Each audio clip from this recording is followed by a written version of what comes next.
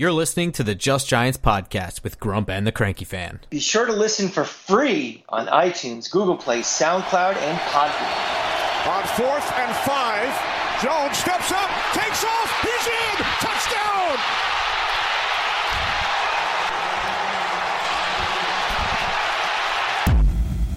Welcome back to Just Giants with Grump and the Cranky Fan, the best damn podcast for the best damn football team.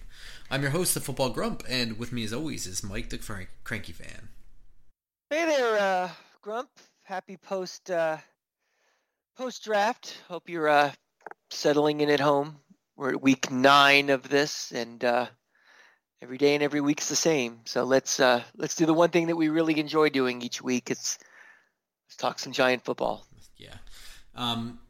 This is kind of the time where we start getting more news. So a lot of the lead up to the draft is just draft talk, but now that is settled, the schedule is scheduled to be released this Thursday at 8 p.m. and is still being released on according to schedule. Yeah. Make a few predictions about it. One, it'll probably be the highest rated schedule release show in history. In ESPN history.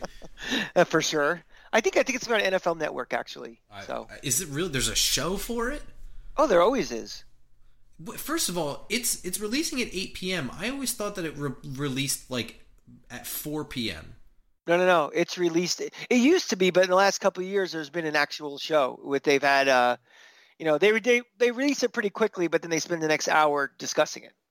Going through, these are the 5 hardest schedules. These are the 5 easiest ones. These are the 5 must-wins, that type of stuff. So I also, my prediction for the schedule is, I think what you're going to see is them release a full, 17-week schedule with 16 games, and including preseason, but I do not think you're going to see dates attached to that. And what I mean by this is you're going to see a schedule that says week 1, Giants at Cowboys. and I say that as a joke, but you never know. Bold choice there. Yes. I don't think they are 100% committed to when this is going to start, and rightfully so, because we still don't know. A million things could happen. I don't think they're going to start a season or start a season without fans and go-to fans unless it's uniform across the whole country. So with that in mind, I think they'll give themselves the flexibility to say, well, here's the schedule. And you might also see something strange as well, Grump. You might also see a schedule where the division games are backloaded, where in the event of cancellation. Exactly. You might see like the non-conference games first, then seeing your conference ones, then your division ones. That's an interesting thought. I just think it's, the most critical ones. I know we're hearing about it in Major League Baseball right now. They're kind of come up with a plan to salvage some part of the season, and one of the plans they're being floating around is you only play your division teams. I mean, those are the games that mean the most. So I think that they're going to be as safe as they can and, try to keep some core of this season as much as they will. So I think you'll see a possibility of where, those, I guess you get 7 conference games, they'll be in the back of your schedule. The middle of it would be the rest of the ones in the conference, and then, the interconference ones to start. Just a prediction on my part. So that is interesting. I think that no matter what, we'll see it. I don't know, because I'm kind of envisioning them planning that if everything does go without a hitch and they're able to start right at the beginning of the season, that they're going to want that big cash grab right at the beginning, even if it's just 1 week.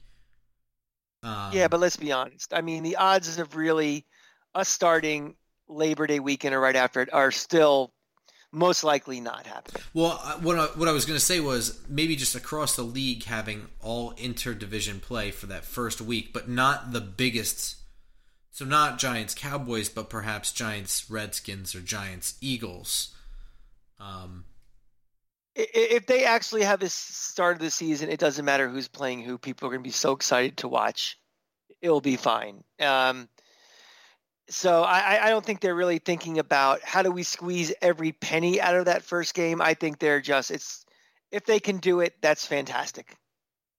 But I really, I mean, the NFL will have the benefit that by the start of the season, there's a potential that baseball have been ramped up again without fans, maybe partial fans, who knows? So they will have, lessons learned from other leagues, how they're going to try to attempt to roll out. So the odds that their season starts on time are greater than any other sport, obviously, because it's later on. But I am not getting my hopes up that we are starting the week after. Well, I mean, are those odds really greater? I mean, you really start to think about what frigid cold does to the human immune system, and the fact that this doesn't really seem to be disappearing anytime soon.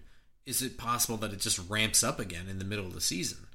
Oh, I mean, I'm talking about starting the season off on time. Yeah. I mean, look, I'm not getting on a political soapbox on this show. No, it's not about that. I mean logistics. Yeah. I'm just saying we are completely going down a path where this is going to come back again. I mean, I understand it. People just want to get out of the house. We all want to get out of the house, but wanting to do something is not, it's not the reason why you should, you can't slow time down. And unfortunately, until we have a vaccine, the virus, it hasn't gone away. It's just, how many people are in contact with each other. And I just, I think the chances of a second wave are greater than they were 2 weeks ago. And I think the chances of it being worse than are greater than it was 2 weeks ago. And what impact does that have on sports?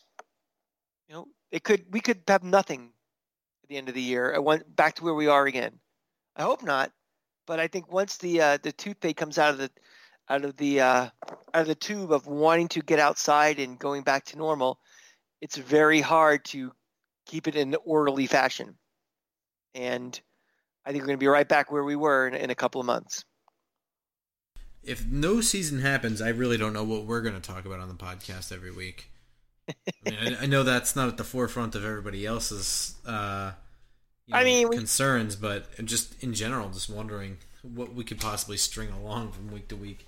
I mean, we could talk about old games. We can talk about classic games. I mean, there's lots of things like, remember the good times when we used to have sports. Well, I mean, it's even things like, I'm older than the Grump, and maybe we go back and we take like a season and kind of go and break it down week by week and have him watch these games. All you guys out there who are my age, you remember the 86 season and the 90 season. And, there's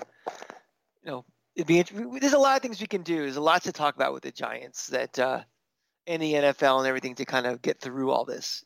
But, yeah, I mean, it's something that it's a legitimate concern of not having a season. I mean, it's great that we're preparing for it. I would prepare as if, but I am. I think Dan Mullen, the coach of the Gators, said it best, and I'm hoping I don't screw this quote up. Is he's hopeful, but he's not optimistic, and that's kind of how I feel right now about the upcoming season.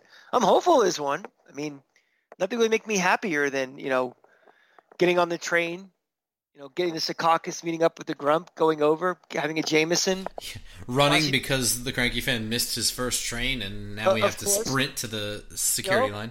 A tradition like no other. Watching us lose and going home and being pissed. I can't wait for that to happen again. Nothing would make me happier. In all seriousness, though, I mean, as much as you say that they're preparing to do things as normal, they've already scaled back. They've canceled the international games. Now, of course, that to me is a no-brainer. They're not super necessary. I know that does affect things across the other economies, and things like that. But the logistics of the amount of people flying to go see that, the amount of people flying just to prepare for that, those games are always kind of wild anyway because it doesn't seem like those teams have enough time to prepare for that game. It's just, forget it for this year. Well, here's the thing, too. It's smart they did it now because they did it before the games were even scheduled. So it's not like, Thursday night they announced the Giants are playing Miami again at Wembley, and we booked flights on Friday, and all of a sudden 2 weeks from now they cancel it. I know I was supposed to go to Europe this summer for the Euros, and the American airlines like Delta, no problem, cash refund. I have some flights on Lufthansa, and they are like, fuck you, no refunds. And even though there is a ban right now for all non-EU residents are banned from entering Germany right now, that does not prevent Lufthansa from issuing a refund on a flight. So all of those aggravations have been avoided by them preemptively canceling it. It helps out some. If Jacksonville is one of those teams that was supposed to play in London or somewhere in England, and now the city of Jacksonville gets an 8th home game, it's good for the city. Sure. I guess. Yeah, sure. I mean, hey, it's good for the fans who season ticket holders get to go to 8 games instead of 7. I would love to travel there for an away game. Yeah. But yeah, so and in related news, Giants' deadline for season ticket holders to pay for their tickets has been moved a second time to July 1st. That's correct.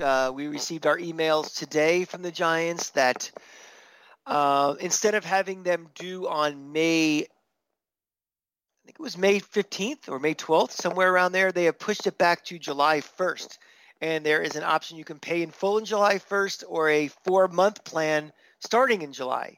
So that's a nice move on the Giants' part. They're not trying to take your money and hold it and get the interest for themselves. I feel bad for the people that paid before this all happened, but the rule is if you're offered free interest on something, you never pay in full.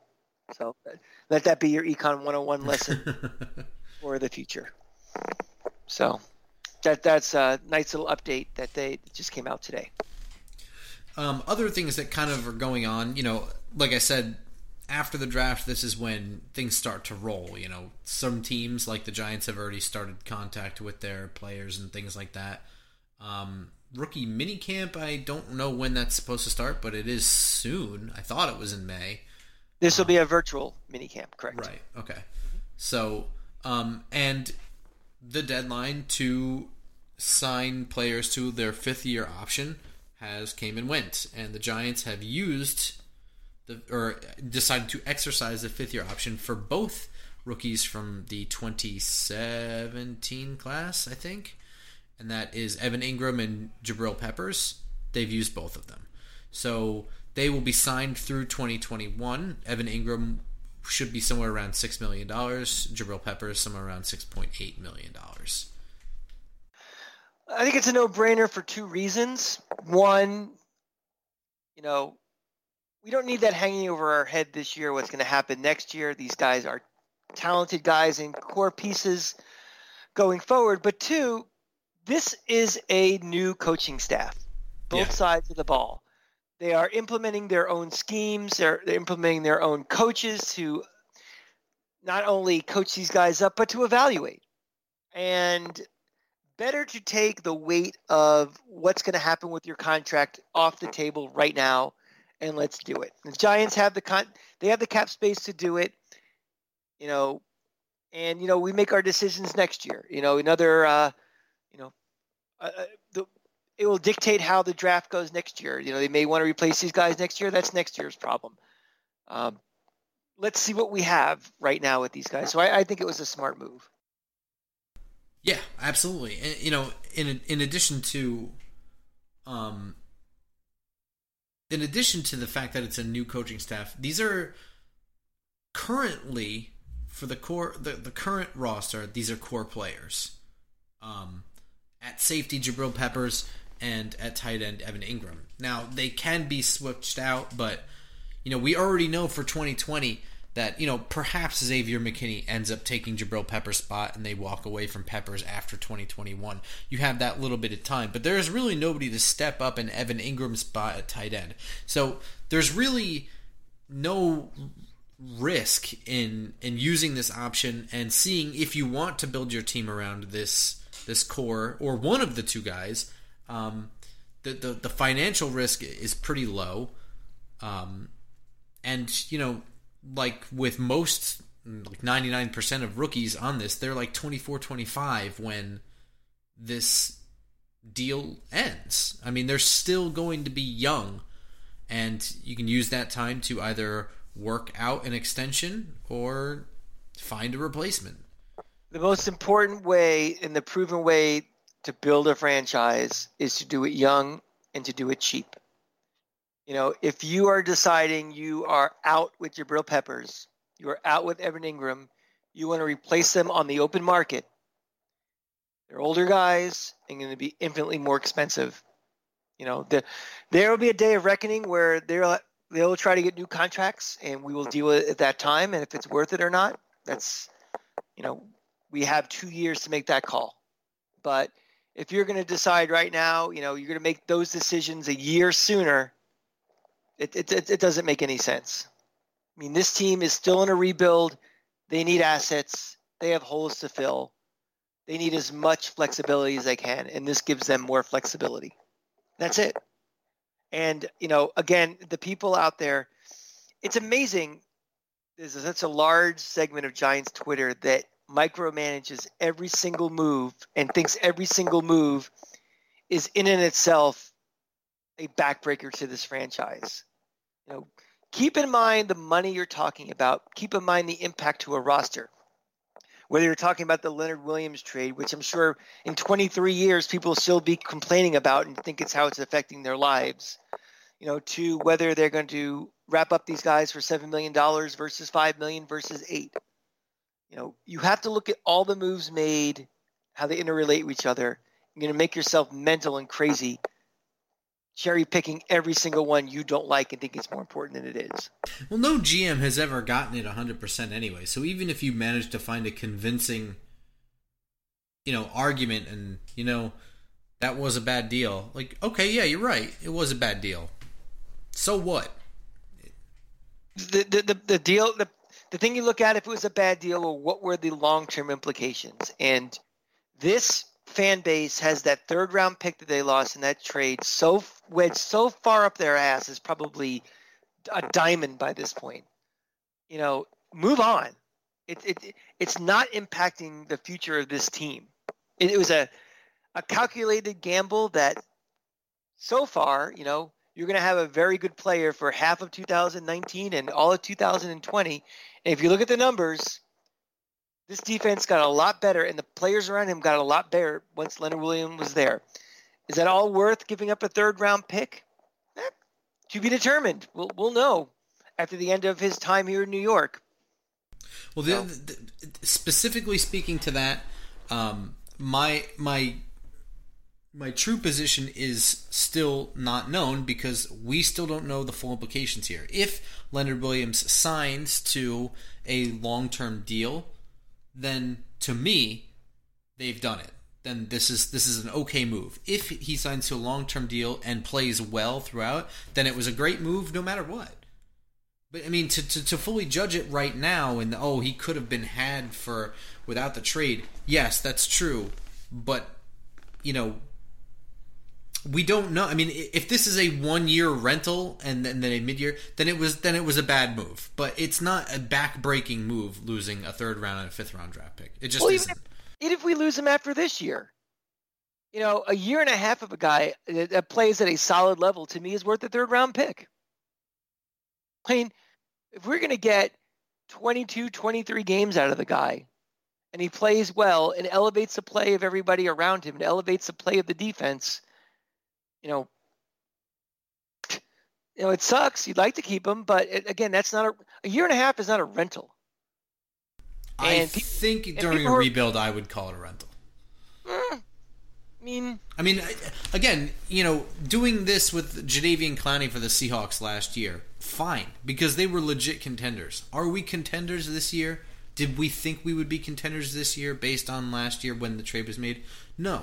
But again, I do believe that the full intent of this trade was to get a head start on signing him to a long-term deal before he hit the open market, because we weren't going to have the deepest pockets in 2020. And I think that if that's the move and it ends up happening, then it was a good move. If it doesn't end up happening, then it was a bad move, but it's not the worst. No matter what way you want to slice it, to me, it's not a back-breaking move. No, and also, I define a rental as someone you're going to have for an X amount of time. Like, it's going to be half a season, 1 season, that's it. So I will never judge, even if he does bolt after this year. To me, it's not a rental. It was just, they were playing poker and they lost, and that happens. But you're right. I mean,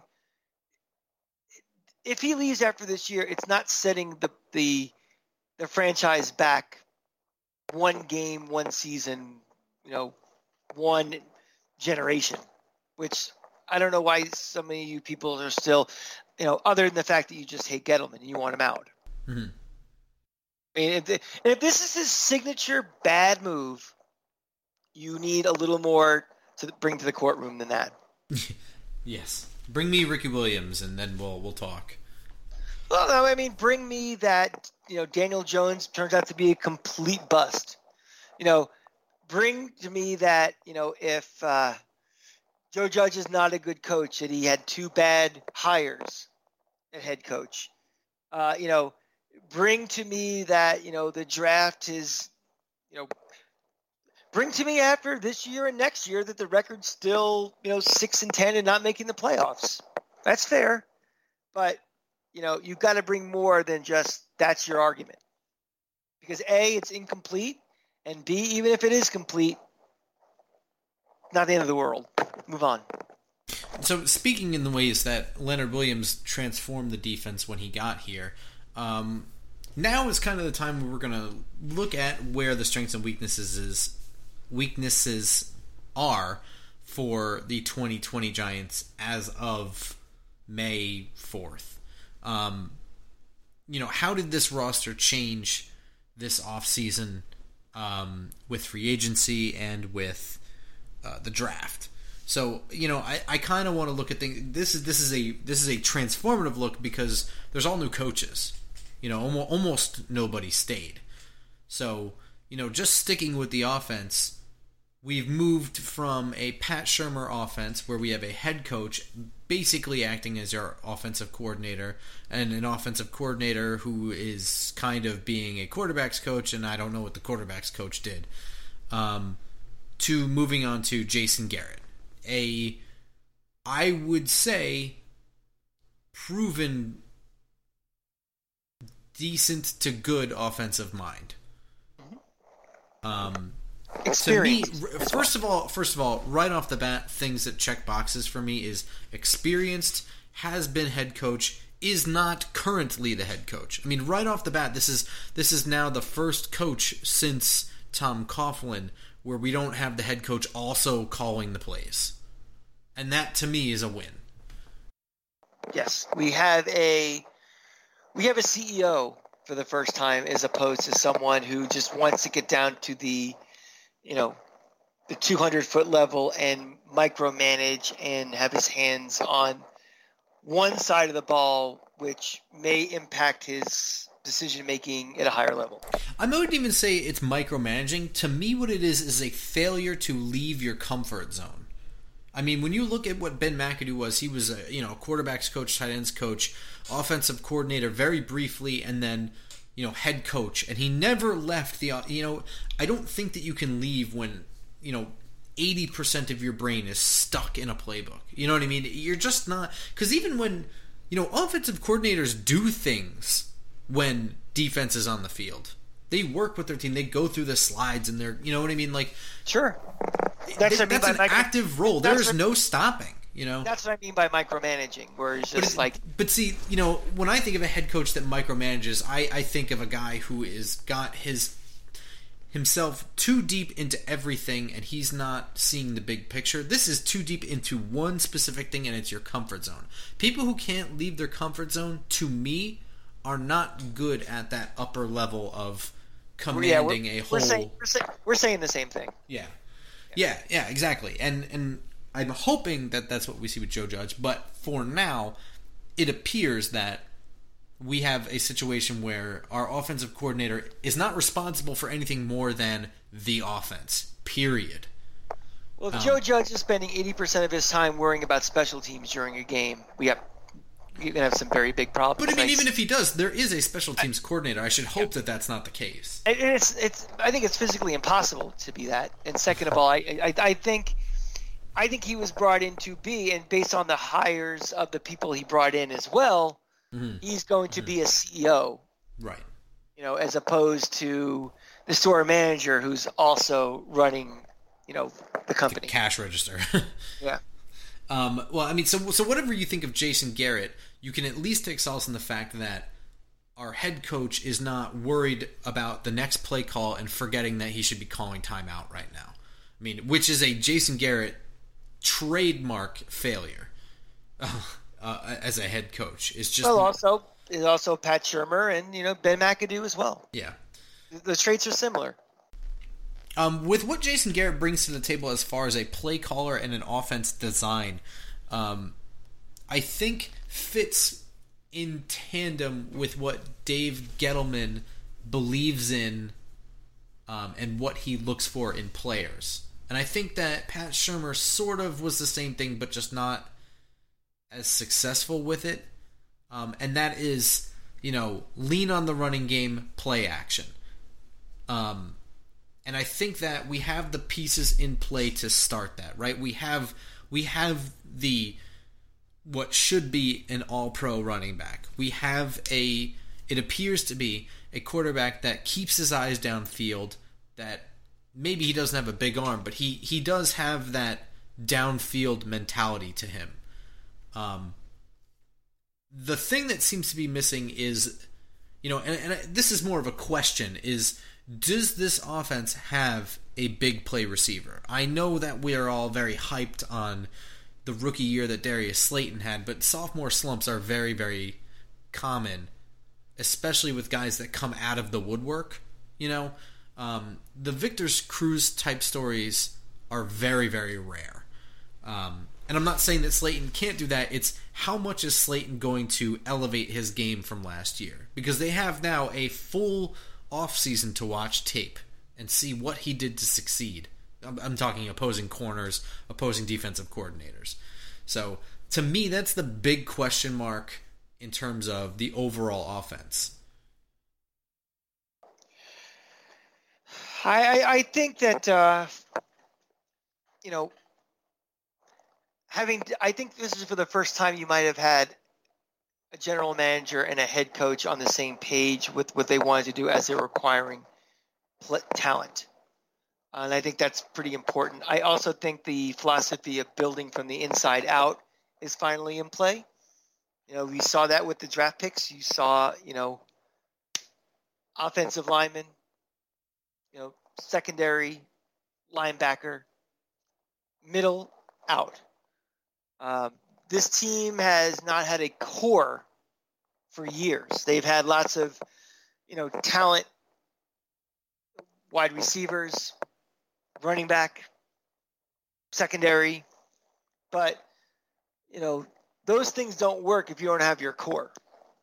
So I think we are still in that acquiring the right amount of talent, baseline of talent, before we start worrying specifically about we're trying to implement this offense. So I think this year is going to be kind of not the true Jason Garrett offense, right, just yet.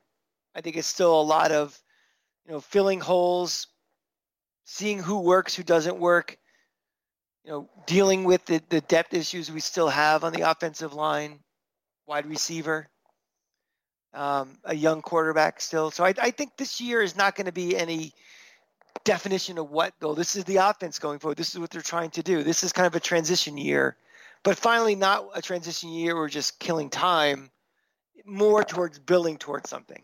So. Yeah. And to exactly what you said, right? So there was a definite, deliberate, and very obvious strategy to the draft on offense, they just weren't dicking around. It was offensive linemen. If there was a top-rated offensive lineman on their board up there when they got their name called, they were taking him. And it was evident, right? I mean, left tackle Andrew Thomas transformed the way that this offensive line is shaped. I mean, now you have options. And he's a guy who has been successful with, deep quarterback drops, short quarterback drops, in the power running game. I mean, he can totally do it all to what you want to do. It moves Nate Solder to the right side potentially. He can go to the right side potentially. I mean, there's so much more that can happen there. Getting Matt Peart, that's depth finally for this team. It's a possible starter down the road. I don't think that he plays in 2020, but I mean, this is a guy who maybe emerges as part of the line of the future. Shane Lemieux. It's just this influx of depth into the interior of the line as well. One of the storylines I'm not looking forward to this offseason is where Andrew Thomas will be playing left tackle or right tackle to start the season, and also the minutia of every move in training camp, saying it looks like he's going to be left tackle or right tackle. It doesn't really matter this year. I mean, I can see the pros and cons of him playing left or right to start off. He's going to be the left tackle of the future.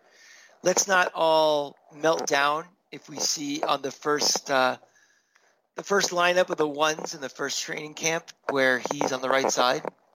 Let's not read too much into that. Look, I've already had this argument with people. I understand. I mean, we all understand, right, that he was drafted to be the left tackle of the future, right? Right. We understand that. First and foremost, you're going in with a new coach.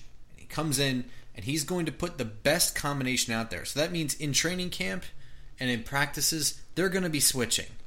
They're going to try everything. Shane Lemieux at center, Shane Lemieux at guard. Nick Gates apparently plays every fucking position on the line because everyone wants him to be center, guard, and tackle. At the same time. Yeah. So that solves our depth problems. He's going to play 3 places at once. Yeah. So they're going to mix and match anyway. So forget fucking practice. Second of all, what is an offensive line's number one job? Period. Keep the quarterback upright. Exactly. If the best chance to keep Daniel Jones from getting obliterated is to have Andrew Thomas play on the right side for this year, then so be it.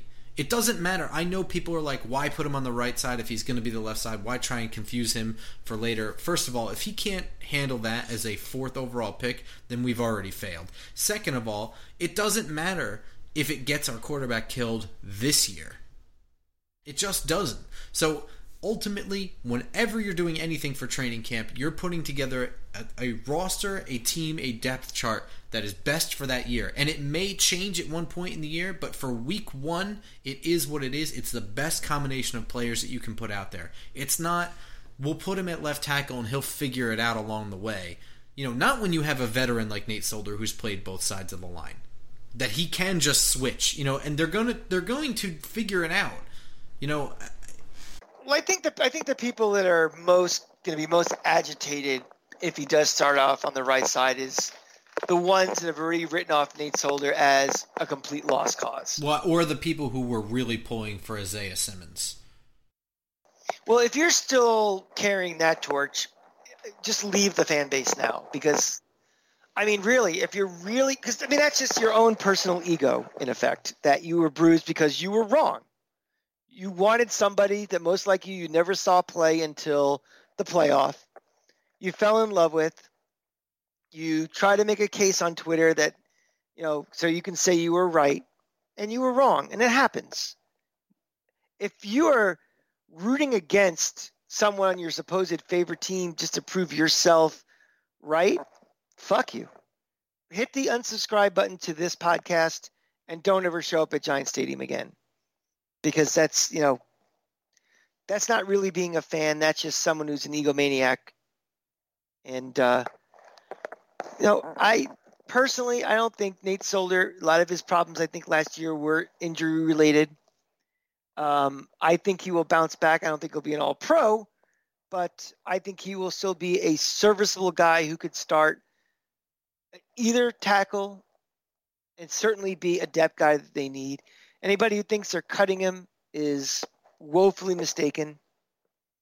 He will be a factor on this offensive line this year, and probably a bigger one than you expect. Mm-hmm. I hope he is. Yeah, it's kind of important if he is. Quite frankly, there's a 50% chance that he stays on the left side this year. I don't know. Therefore, I'm not going to say any more or less than 50%. Is that bad? I mean, is it necessary? No, If he's good enough that he keeps his left tackle spot, that means A, he's pretty good, and it B, means that we have two very good tackles. yeah, and Andrew Thomas can gradually get his feet wet in the NFL, with not having having that that mark on his back that he has to protect Daniel Jones' weak side. So I don't know what the problem is if he does start on the right side, to be very honest. Unless, again, if you said you thought he was going to be on the left side and you were proven incorrect and your ego kicks in again. Yeah, I don't know. For me, the weaknesses that I really see on this offense are more the question marks. Do we have the outside talent to be the offense that I think Jason Garrett wants to be? And do we have this offensive line figured out? Is this the right combo of guys right now in order to... I mean, we've certainly put the investment in, but it may not be 2020 that this line is figured out, right? I mean, it might be that Matt Peart is the right tackle of the future and Andrew Thomas is the left tackle of the future and Shane Lemieux is the center of the future, but it may not happen this year. So the moves may have been made, but we may not have the experience yet to field that team. And to me, I'm not sold that the offensive line is a strength of this team. I'm still viewing the interior, namely the center position, as a weakness. And when the center's a weakness, both guard spots are not a strength. So, yeah, I don't look at the offensive line as the sieve that it's been. No, definitely not the sieve that it's been. To me, I'm looking at this from a 2020 perspective and not long-term view. To me, the biggest question mark for 2020 is Daniel Jones. Let's not put the cart before the horse. I still have a lot of faith that he will be a successful quarterback for this team for quite a while. I'm not booking my flights to Canton to watch him get inducted, but I also don't have him on Ryan Leaf watch either. I think he'll be a solid quarterback. But if we're talking for 2020, he was kind of thrown into the fire last year, probably wasn't ready to, did his best, but played like a rookie, made rookie mistakes, had a lot of fumbling problems that, the pendulum has swung from the guy's a fumbling machine till none of it was his fault because of the offensive line. It's somewhere in between the two. The blame for all the fumbles. He fumbled a lot, and he's going to have to learn to hold on to the ball because he's going to get hit. The best offensive lines are still going to allow pressure and blindside hits and everything. So, he has to take that next leap, seeing his reads, knowing that playbook inside and out, which, by the way, is a brand new playbook this year. Not having a true number one receiver. It's an adequate wide receiver core, but it's not top heavy. So that kind of hurts a little bit. We'll have to see. So that to me is the biggest question mark on this offense is for next year. I mean for 2020. I'm not long-term concerned, but in 2020, my big concern is that incremental leap that Daniel Jones is going to take and see where we are and when that happens and how much of a leap it's going to be. Moving to the defense, this is now a defensive line that has Dexter Lawrence, Leonard Williams, Dalvin Tomlinson, B.J. Hill, R.J. McIntosh, Austin Johnson. This is a fairly stacked defensive line. I would say normally that it would be hard to have a better defensive line in the division, but it just so happens that everyone in this division has a pretty good defensive line. I think it's a very good lunch pail defensive line. I don't think there's any weaknesses in it, but there's nothing in there that's truly outstanding or game changing. Which that's okay for right now. I mean, you got to run before you got to crawl before you can run, and they needed to build up the depth and the talent level where you're not going to gallop for 7 yards a run. You're not going to have 13 hours to sit back there and throw. Can't say it's a great defensive line where we're not really sure where that consistent pass rush is going to be. But like all facets of this team, it's still a work in process. Right. I mean, I think that this is a defensive line that should be stopping the run, should be keeping all runs, less than 3 yards, around 3 yards. And it should be generating pressure up the middle. I mean, these are a talented group of guys. They're all very big guys, and they're strong. It is lacking the support of an edge rusher. And we knew this going into the draft, that it was going to be, will this be an edge rusher or will this be a tackle? And, both of us agreed before the draft that they're both very equal in importance, but at the end of the day, protecting your quarterback is the most important thing you can do, especially when you have the guy you think you have for the future. You got to keep him upright. So that tipped the favor, but that didn't take anything away from the need that the Giants have at edge rusher. Right now, they have a linebacking group that is a hodgepodge of inside guys like Ryan Connolly, who's, hopefully rebounds from a torn ACL. Blake Martinez, who was, I guess to put it bluntly, underwhelming in Green Bay. He did well in some areas, not so well in others. And edge rushers that are mostly rotational in nature. No J.J. Watts on this roster. No game-breaking talent there. But just hopefully enough fresh legs and enough, adequate talent in Marcus Golden and Lorenzo Carter and O'Shane Ximines and potentially, and I really do believe this, potentially Carter Coughlin. Even though he's a 7th-round draft pick, I'm telling you, watch his tape. I do think that he will contribute. These guys, none of them are going to be playing every down on defense and rushing the passer with consistency the way that this defense needs in contribution. That's kind of the big weakness here. I mean, we could talk at end about will the secondary step up from where it was last year, where we had, right now James Bradbury is a pretty good shutdown corner. We now have a pretty damn good tandem of safeties with Jabril Peppers and Xavier McKinney. But it's going to be the question marks. Baker, Beal, Ballantyne, Love. Are these guys going to step up and be pros? I think now you have more competition in the secondary than we didn't have before. We had to throw guys out there because of the depth issues that guys had to learn on the fly as rookies. And the talent level behind them had severely dropped off. Now we have 3 classes of cornerbacks in there now that are going to be fighting for playing time and a spot in the rotation. So that's going to help, the overall talent level is getting better. Oh, definitely. But I mean, at the end of the day, if all of them play the way they played last year, then there's a big hole on one side of the field. Every play. Well, the second thing I think also with that is I think now we have a coaching staff that will see and assess the talent they have and create a scheme that works to the best abilities and talents of everybody there, as opposed to trying to shoehorn a system in that may not have been the right fit for people's skill sets, experience, and the depth of those positions too. So I think you're going to see a little more of, making something work as opposed to forcing something that didn't work. Well, I'm glad you said that, because to me, the biggest question mark is defensive coordinator Patrick Graham even going to be good? I mean, it's difficult to really assess that. I mean, I think that it's unfair to grade him on his tenure with the 2019 Miami Dolphins. That's a roster that was bad to start with, got worse as the season went on, with Minka Fitzpatrick leaving, etc. That was a team built to tank. So you're right.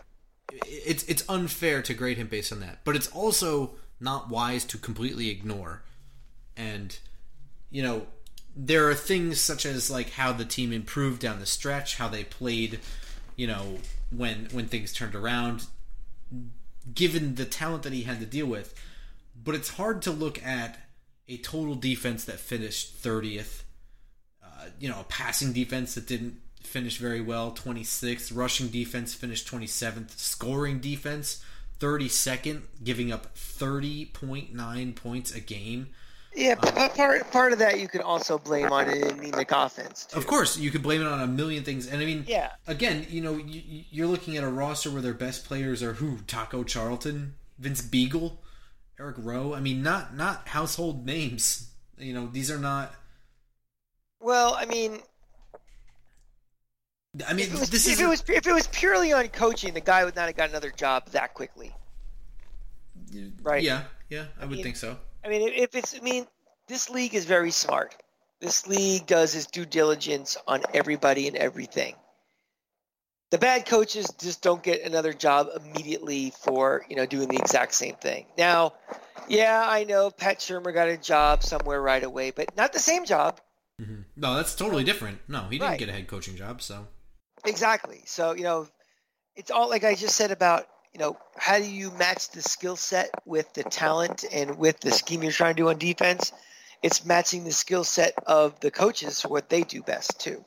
So the fact that he got a job pretty quickly with the Giants and was in demand, that tells me that somebody knows that he might be a pretty decent coach. Yeah, I mean, again, it's he's only got the 1 year of defensive coordinator experience, so it's hard for me to say that he is a good coach. He just had a shit roster, and I don't know how Joe Judge can say that. It's a lot hard. Yeah, it's a lot harder to say, well, he's a good coach, but than it is to say, well, it's not fair because he, had bad results last year. Right. He has to prove himself, but I think I'd rather discount last year because of circumstances than by just, let's start with a clean slate and see how he does, as opposed to expecting these great things because he's going to overcome things that were just insurmountable. Right. And so with the real influx of talent coming from the draft to, I would say, the offensive line and the safety position pretty exclusively. Not entirely exclusively, but almost. And it was, let's be honest, it was not a good defense last year. What is Patrick Graham going to be able to do with a roster that's not really too much better than the one he just left? I mean, are we in for another year? I mean, I think it's better. I mean, I would be some fucking fan to tell you that this roster is just as bad as the 2019 Miami Dolphins defense. It's not. Now, I don't want to do this all season, but I'm going to have to do this all season. That with everything going on, I think everything is kind of up in the air right now. I mean, the lack of a true offseason, compounded by you have, a new coaching staff, compounded by it's a coach making his debut as a head coach. I mean, all of these things make it less clear, how you can project things.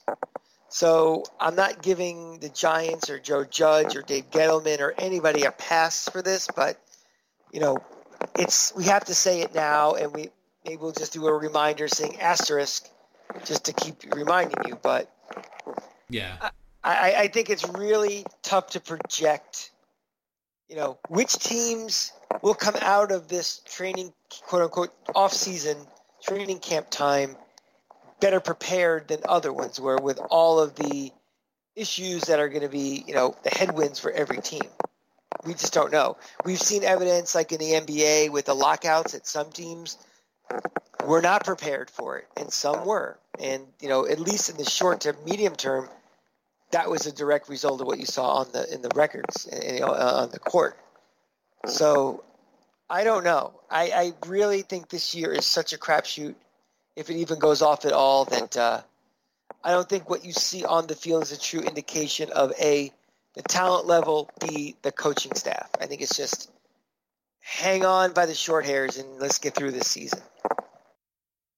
I think the other thing to keep in mind with that is don't react to week one too heavily. I mean, whenever we're playing without a training camp, teams learn on the fly and the good coaches rise above the others. So maybe they'll start a little bit slow, but they'll come. I mean, the cream always rises. So yeah, this is where it would be nice to have a veteran quarterback.